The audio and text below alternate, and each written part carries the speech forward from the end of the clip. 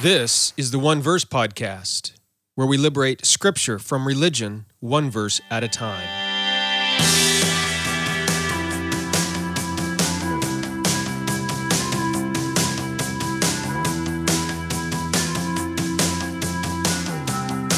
Well, hello.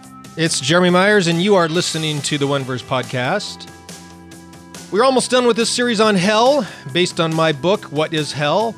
The book's been out now for about 2 weeks or so, and doing fairly well on Amazon. In fact, you go over to my website, and you can just click on the banner up at the top to be taken directly over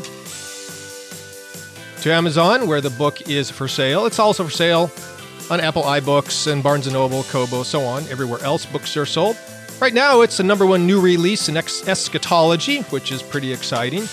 And if you've read the book, you know that very early on in the book, I predict that there will be people who believe in hell as a place of suffering, torture, torment for unbelievers, and so they will not like the content of my book, and so they will condemn me as a heretic and even condemn me to hell for writing a book like this. And it didn't take them long. I already have 11 reviews on the book, and one of them, no surprise, is a 1-star review from a guy named Johnny.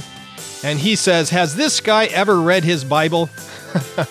Continuation of the pacification of the modern churches to a happy ever after scenario to God's eternal plan. Broad is the way to destruction. God have mercy on the people that buy this message. Work out your salvation with fear and trembling. Fear him that can both destroy the body and soul. So he doesn't really say much about the book. In fact, it doesn't even look like he read the book. It is not a verified purchase review on Amazon, but he's heard, or maybe he read the review, that I am looking at the biblical evidence that teaches about hell or what it does not teach about hell, and he is concerned that I am sending people to hell, maybe even going there myself, because I'm teaching a passage or a message that God does not send people to burn, scream, and suffer forever in a lake of fire, eternal horror, burning, screaming, terror, suffering, all that. So he doesn't like that, so he basically says, if you read this book, you are headed to hell yourself, and in fact, probably I am headed to hell for writing this book. Anyway, it was my prediction. I think that more of these will come in. It's the only 1-star review, though, but and most of them are 4 and 5 stars so far. Anyway, if you've left a review already, thank you so very much. If you haven't bought the book yet, now's the time. You can get it on Amazon, Barnes & Noble, Kobo, iTunes, basically everywhere books are sold. So today we're going to be looking at 2 Thessalonians verses 1, 8 through 9. 2 Thessalonians 1, 8 through 9. And the verses, it's probably best to begin by looking at the passage. 2 Thessalonians 1, 8 and 9. The text says this, in flaming fire, taking vengeance on those who do not know God, and on those who do not obey the gospel of our Lord Jesus Christ.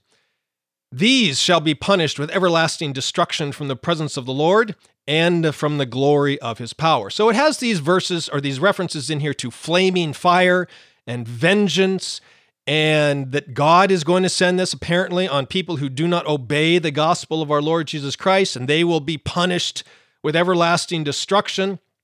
All right, I would say that because of the imagery and these terms and phrases in this text, it may be one of the strongest passages in Scripture to support this popular concept among some Christians, among some churches, of eternal torment and torture and punishment in fire for all unbelievers, for the unregenerate dead.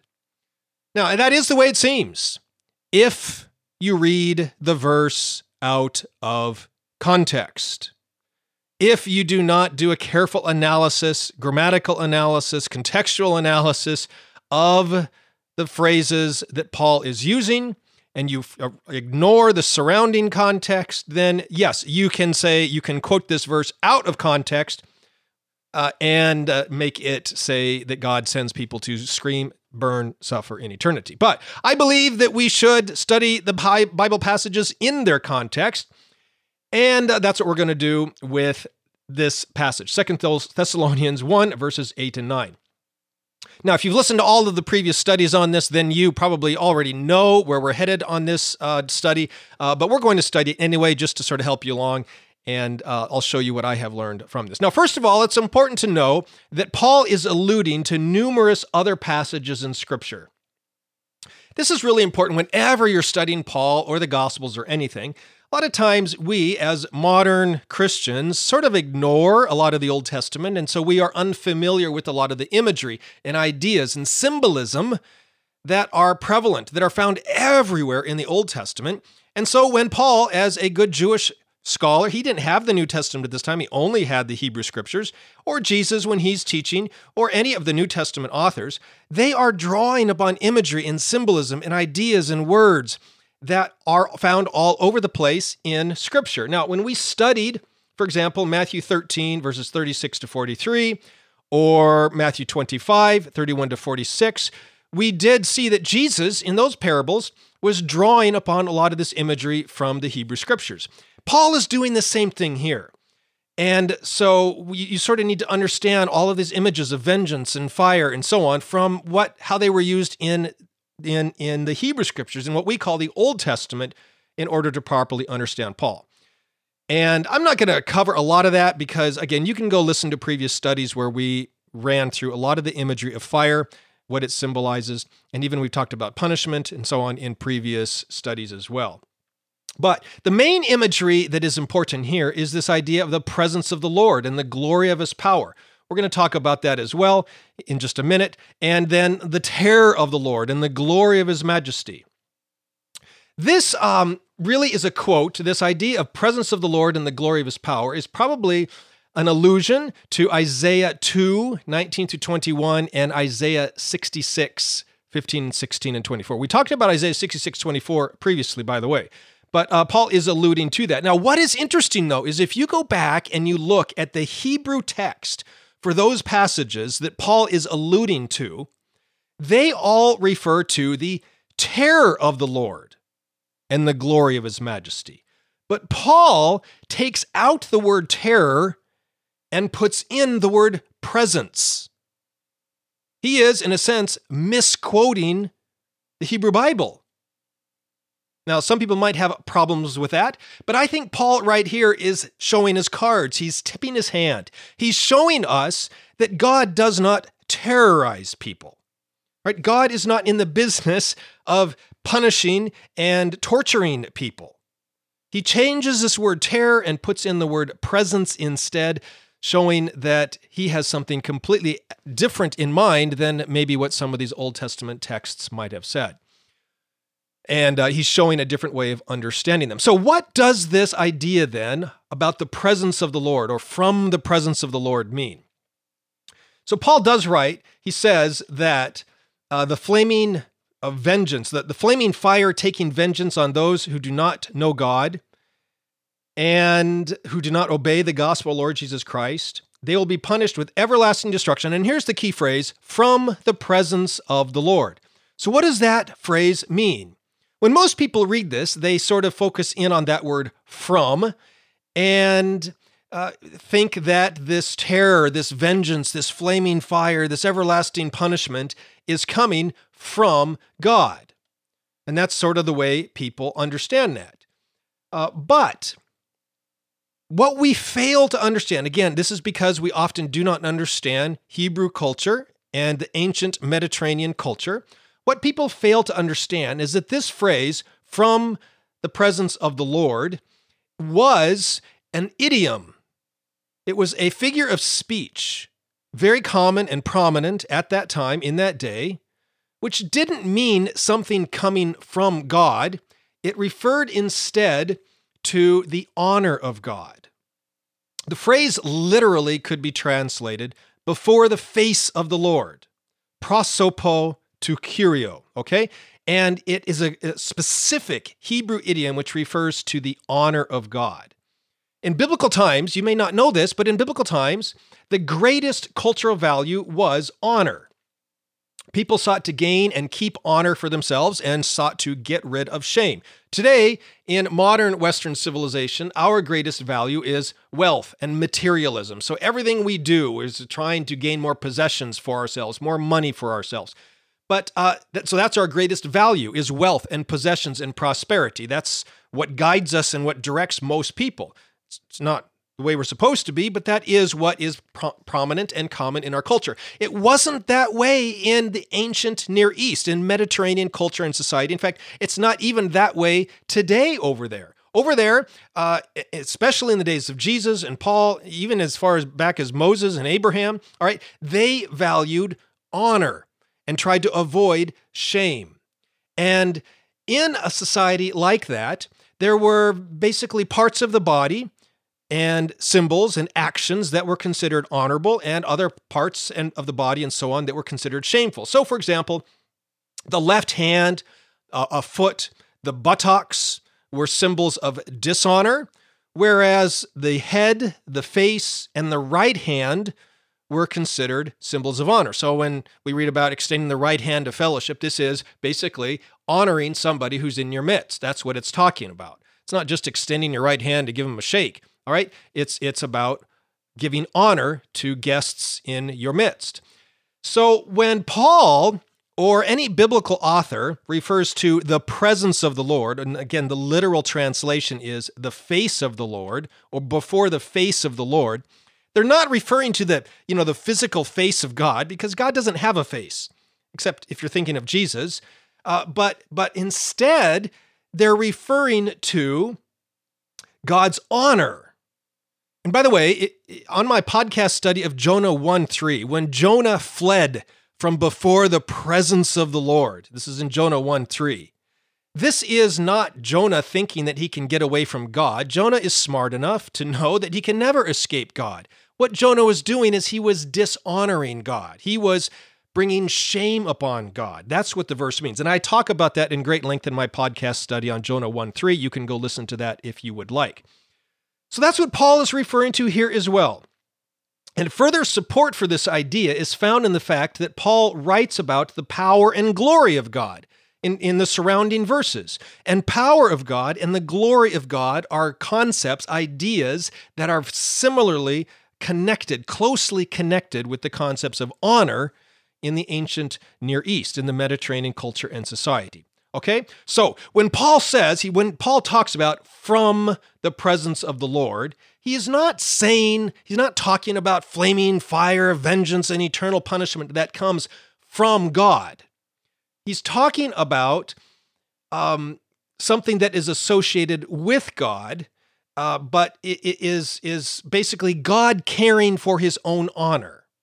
Paul is basically saying that if we neglect the honor of God, then there will be consequences, negative consequences that will come upon us as a result.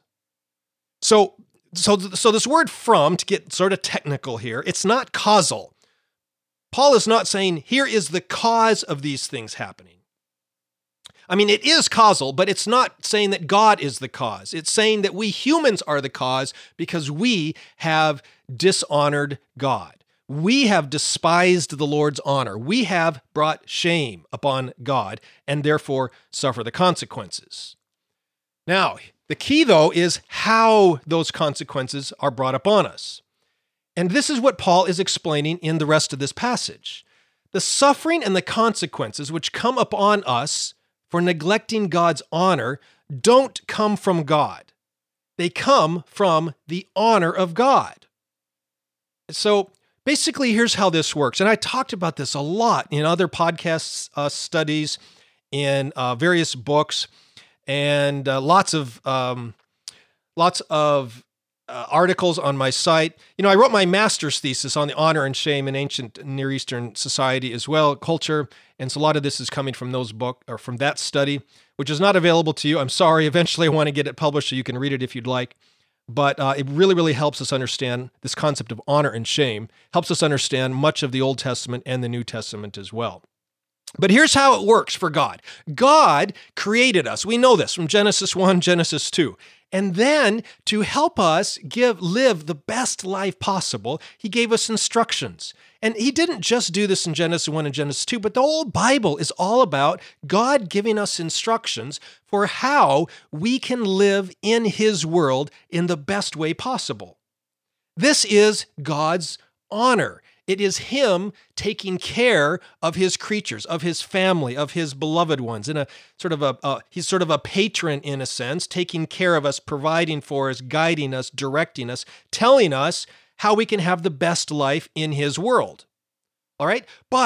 So that's God's honor. And when we live in light of that, when we obey God, when we do what he has told us to do, then we are, in a sense, returning God's honor to him. We are honoring God. We are giving honor back to him. All right? But of course, if we disobey, then we are dishonoring God. We are putting shame upon God. Now, the result of disobeying God is that there will be natural consequences for it. All right? Natural consequences of doing what God has said don't do in this life.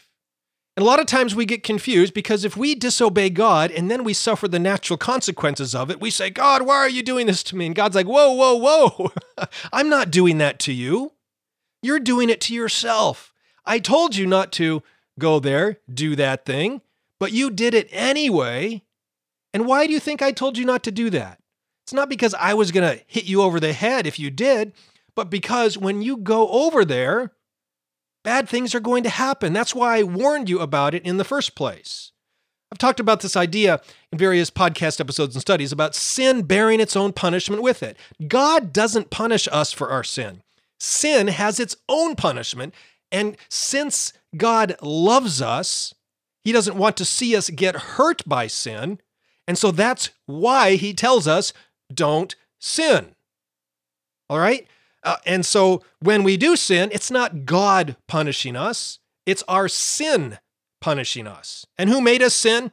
We did that on our own. All right? And so sin bears its own punishment with us, which is why God warns us against sin. And that is what Paul is talking about in these verses. So he has these three terms that have negative ideas to them. They are the phrase repay with tribulation. In 1:6, we have flaming fire taking vengeance. That's in 1:8. And then we have punished with everlasting destruction in 1:9.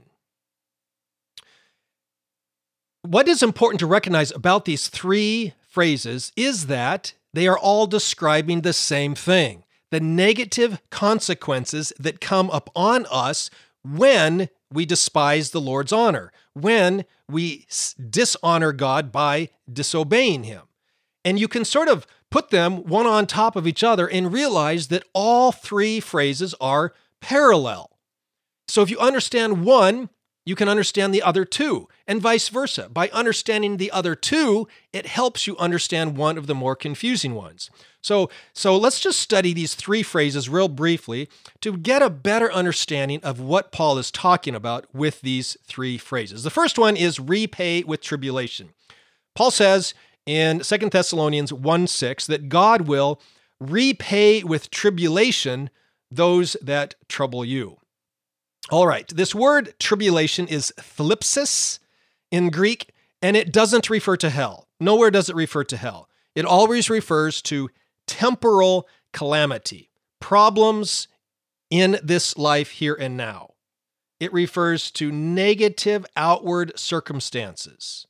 Okay? Not anywhere in Scripture does this word thlipsis refer to eternal sufferings in torment of burning flames, screaming agony, pit of hell, burning flames for all eternity. It does not refer to that anywhere. It is always referred to troubles and negative experiences in this life now. So Paul says in verse 6, writing about tribulation, writing about thlipsis, he's saying that when others seek to bring trouble upon us for following Jesus as one of his disciples, God will turn those troubles back around upon them. It's not a form of punishment or violence. It's simply the principle that God has built into this world that he who lives by the sword dies by the sword. If you are a violent person, don't be surprised when violence comes upon you. Right? And that is just the principle here. So when people tries to cause trouble for Christians who are seeking to follow Jesus, then Paul says, well, trouble is going to come upon them as well. And that's just the way this world works. All right, the second term then is vengeance with flaming fire. And Paul writes in verse 1:7 that this repayment on those who try to trouble us, this repayment will come in flaming fire taking vengeance. Again, we're tempted to think hell, but we just saw that the first term, repay with tribulation, is parallel to flaming fire taking vengeance. All right, so the terms are explaining one another. And the concept of vengeance is parallel to the idea of repayment in 1:6, and so flaming fire is parallel to tribulation. And we saw that tribulation is only in this world, never refers to any afterlife experience of anybody. Therefore, this flaming fire also is only in this world. The concepts are parallel, right? They are explaining each other. This means that even when Paul here talks about flaming fire, he's not referring to the fires of hell. Furthermore, as we've seen in numerous previous studies, the term fire, the image of fire, as seen nearly everywhere in Scripture, refers to the devastation and destruction that comes upon people now in this life as a natural consequence for disobeying God. God has given us instructions for how to live this life the best way. If we choose not to live this life the best way, then fire comes into our life. That is destruction. It's not referring to everlasting hell. It's referring to our life being destroyed, our goals and plans coming to ruin, to nothing. Okay, that is what the image of fire means all over the place in the Bible, and that fits perfectly what Paul is talking about here, especially when this idea of flaming fire is seen in parallel with this concept of tribulation, thlipsis from verse 6. Okay? So the fire destroys people's plans and goals. It leaves emptiness and ashes behind. And this concept of vengeance, flaming fire in vengeance, yes, vengeance belongs to God. Vengeance is mine, saith the Lord. Romans 12:19, Hebrews 10:30. All right, we humans are not supposed to take vengeance. And according to 2 Peter 2:14, God often carries out this vengeance through governors and rulers. How? Well, prison and fines and other things like that. When does that happen? In this life. This is not, again, about the afterlife. It's about temporal consequences in this life, here and now. So that's the second term, flaming fire with vengeance, or vengeance with flaming fire. The third and final term then, punishment with everlasting destruction. All right, we're tempted to think, everlasting destruction? Well, clearly, this is everlasting torture, torment, burning, screaming, suffering, agony in hell, isn't it? Well, look, we've already seen the two previous phrases and what they mean and don't mean. This one is in parallel to those two, so it means the same thing. And indeed, when we study the words that Paul uses, the word for punishment is not a good translation for what Paul wrote here. A better translation would be pay the penalty. There's fine words for punishment elsewhere in the New Testament. Other words Paul could have used from the Greek, but he didn't use any of those. He used instead pay the penalty. That would be the best translation of the words that Paul uses here for punishment. And again, this is about paying the penalty. What brings to mind when we say that? This is not God punishing us. This is, look, you did something, and so you have to pay the penalty for what you did. This is not God punishing for our sin, us for our sin. This is us suffering the consequences for our own decisions. Think about in sports. A player is out there and he is doing his best for his team, and then he commits a penalty. If the ref sees it, what's going to happen? Well, the player can get sidelined, right? He can get benched. He can get put in the penalty box. If his offenses are egregious enough, he can get ejected from the game. He can get fined. He can even have, a suspension, multi-game suspension or something. He's not being punished, or she's not being punished with these things. No, they made a decision, a bad decision, and now they are paying the penalty, paying the price for their bad behavior in the game. They made a choice, and the penalty is the consequence of that choice. They can't blame the ref for it, right? They can't blame the coach for it. Well, maybe they could if the coach told them to do it. They can't blame the other team for it. They might try. Well, I was only responding to their behavior against me. Yeah, well, their behavior doesn't justify your behavior, all right? So that's the same idea here with punishment. It's about paying a penalty. You make a choice, there's a consequence, you got to pay it. Similarly, this idea of everlasting destruction. This is a favorite verse for people who believe in annihilationism. That is, when you die, you cease to exist, either immediately or after a period of time where you're tortured in eternity. I do not hold to annihilationism, and I don't think that's what Paul is teaching here either. All right? And he's also not talking about everlasting punishment or burning in hell.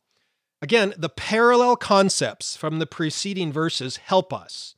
This destruction, this everlasting destruction, whatever it is, takes place here and now in this life. And this is not about the afterlife.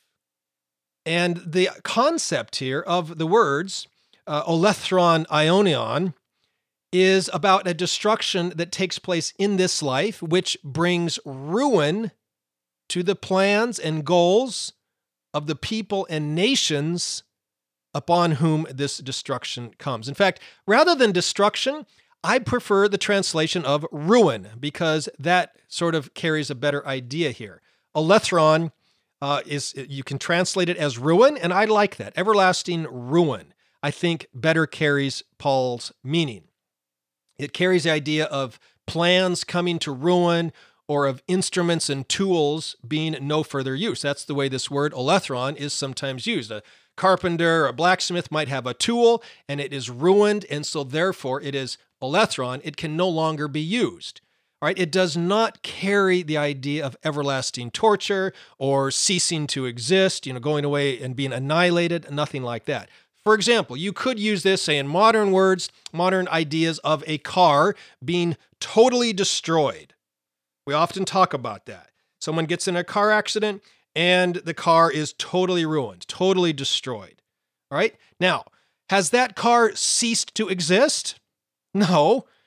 It exists, doesn't it? In pieces and parts, but it no longer properly functions.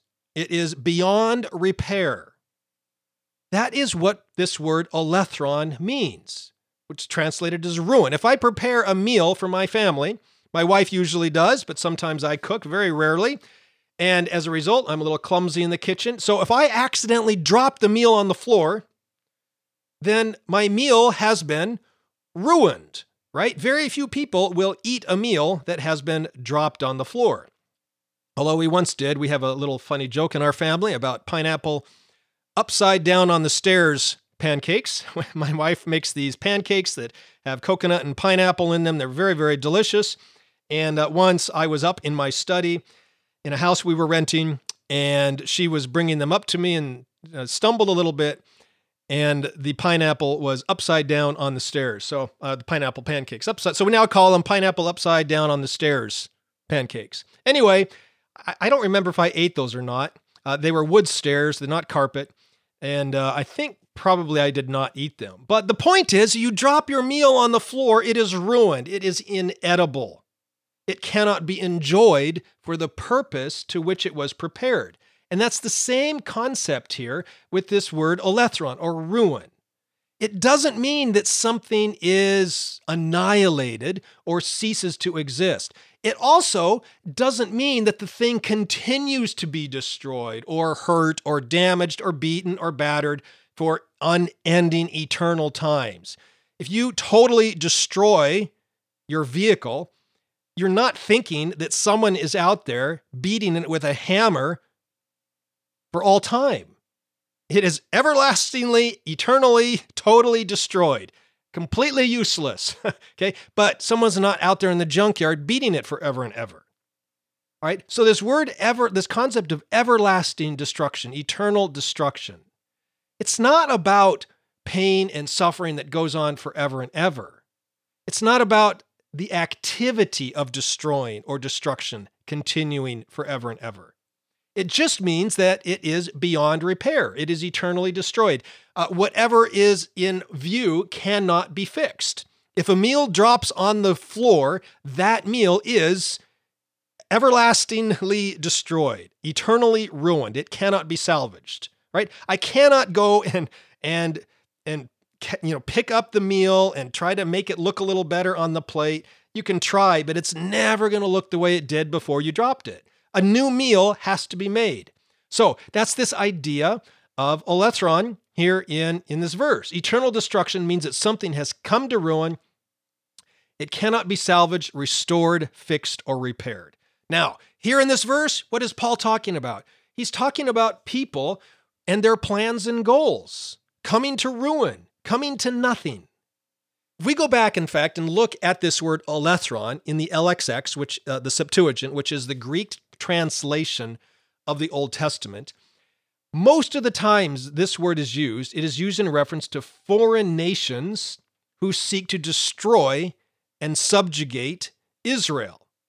And God basically, in all of these Old Testament passages, tells these nations that the plans they made against Israel to destroy Israel are going to come back on their own heads. It's exactly what Paul was saying earlier about the plans of some people trying to hurt Christians for following Jesus.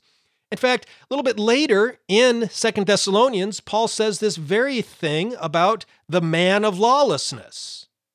Whoever that is. I'm not going to get into that in this study. All right. And it's also discussed in numerous other biblical texts, some of which are by Paul. So the basic point here in all three phrases are the same.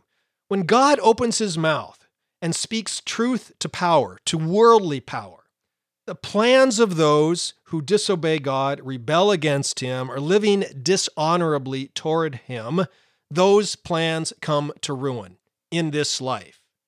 Their plans, they think they're going to last forever and ever, make their nation, amazing, make them the lead nation in the world. All the other nations are going to bow down to them, whatever it might be. And God says, no, pride comes before the fall. Here's what's going to happen. And the nation is no more. The people themselves might continue to live. And there's no reference here about all the people of those nations or all the people who tried to do this going to scream and burn suffering eternity. That's not in view.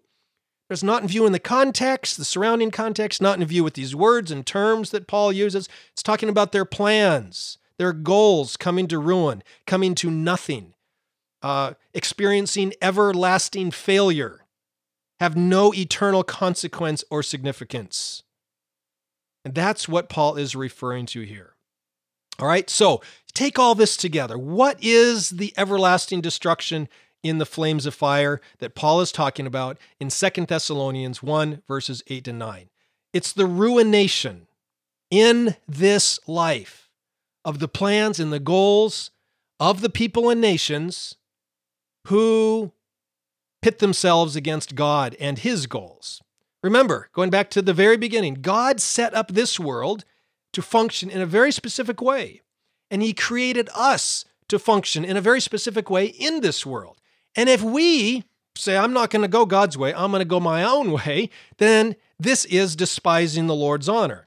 And when that happens, there will be consequences. They don't come from God. They come from the way God set up this world.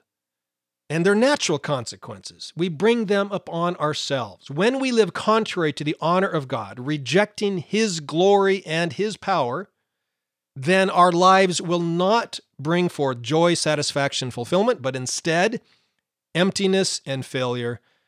Our lives will be ruined, will come to ruin, will be beyond repair. That's what Paul is talking about, flames of fire and eternal destruction. Now, this can come upon people and nations and countries in a variety of ways. Remember, it came upon the people of Jerusalem and the Roman Empire after the days of Paul and destruction. We've talked about this before. In 70 AD, Israelites tried to rebel against Rome, and Rome said, no, you don't. And they came in and wiped out the city, destroyed the temple, killed millions of people. It can occur in human history as the lives and work of people, nations, rulers fade from memory, have no lasting impact on other people. It can even come upon believers, by the way, at the judgment seat of Christ. Paul writes in 1 Corinthians 3 that, we can work our whole life for things that have no eternal significance, so that when we stand before the judgment seat of Christ, it all gets burned up. Wood, hay, and stubble burns away, and there's no gold, jewels, and precious stones to last for eternity. Paul goes on to say, we'll be saved. We'll go on to eternity. So as through fire, there's this idea of fire again. It's not talking about God sending some believers to suffer and scream and burn forever in eternity. That's not what 1 Corinthians 3 is about. So, one thing that is not in view in this passage is the one thing most people think is in view, which is God sending people, to be tortured and scream and suffer in flames of hell for all eternity.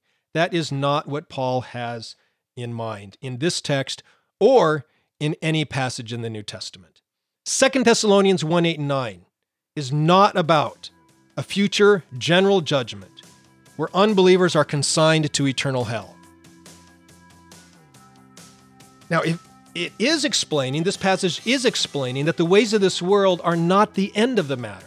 For a day is coming and has come when Jesus will vindicate his afflicted people. That's also here as well. He's telling the Thessalonians, Paul is, hey, look, I know that you're being afflicted. I know that you are suffering. But don't worry, God has your back.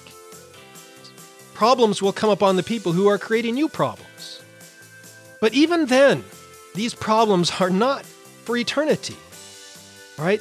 Instead, the sad reality of seeing their life's work and actions come to nothing. That's what they will experience. Come to nothing for eternity.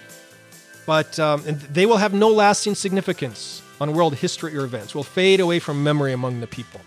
You just look in history and see who has had the most impact on world history. 9 times out of 10, it's Christians. Much of the work of non-believers has disappeared from existence. Names, events, actions, activity, no longer remembered.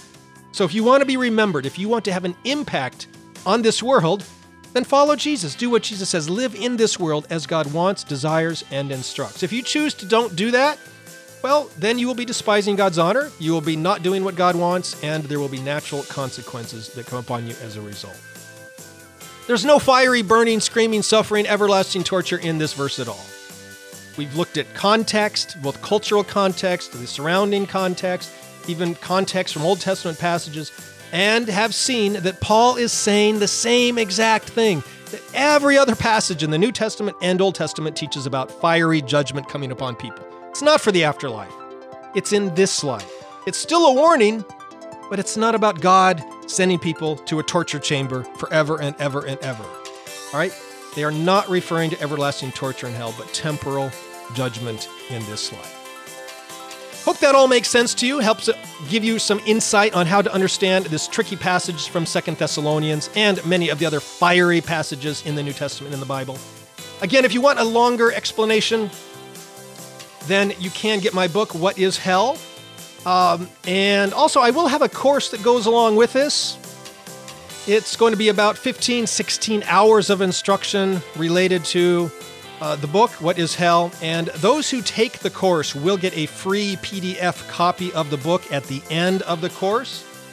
I should tell you, though, that the course is only available for people who are part of my discipleship group. And you can join the discipleship group at redeeminggod.com/join. You get to take, by joining, you get to take all of my courses and get free ebooks and a bunch of other things for you there as well, including a private Facebook group. So go over there, check it out. We'll see you online. All right, see you next week when we look at the warning passages in Hebrews 6.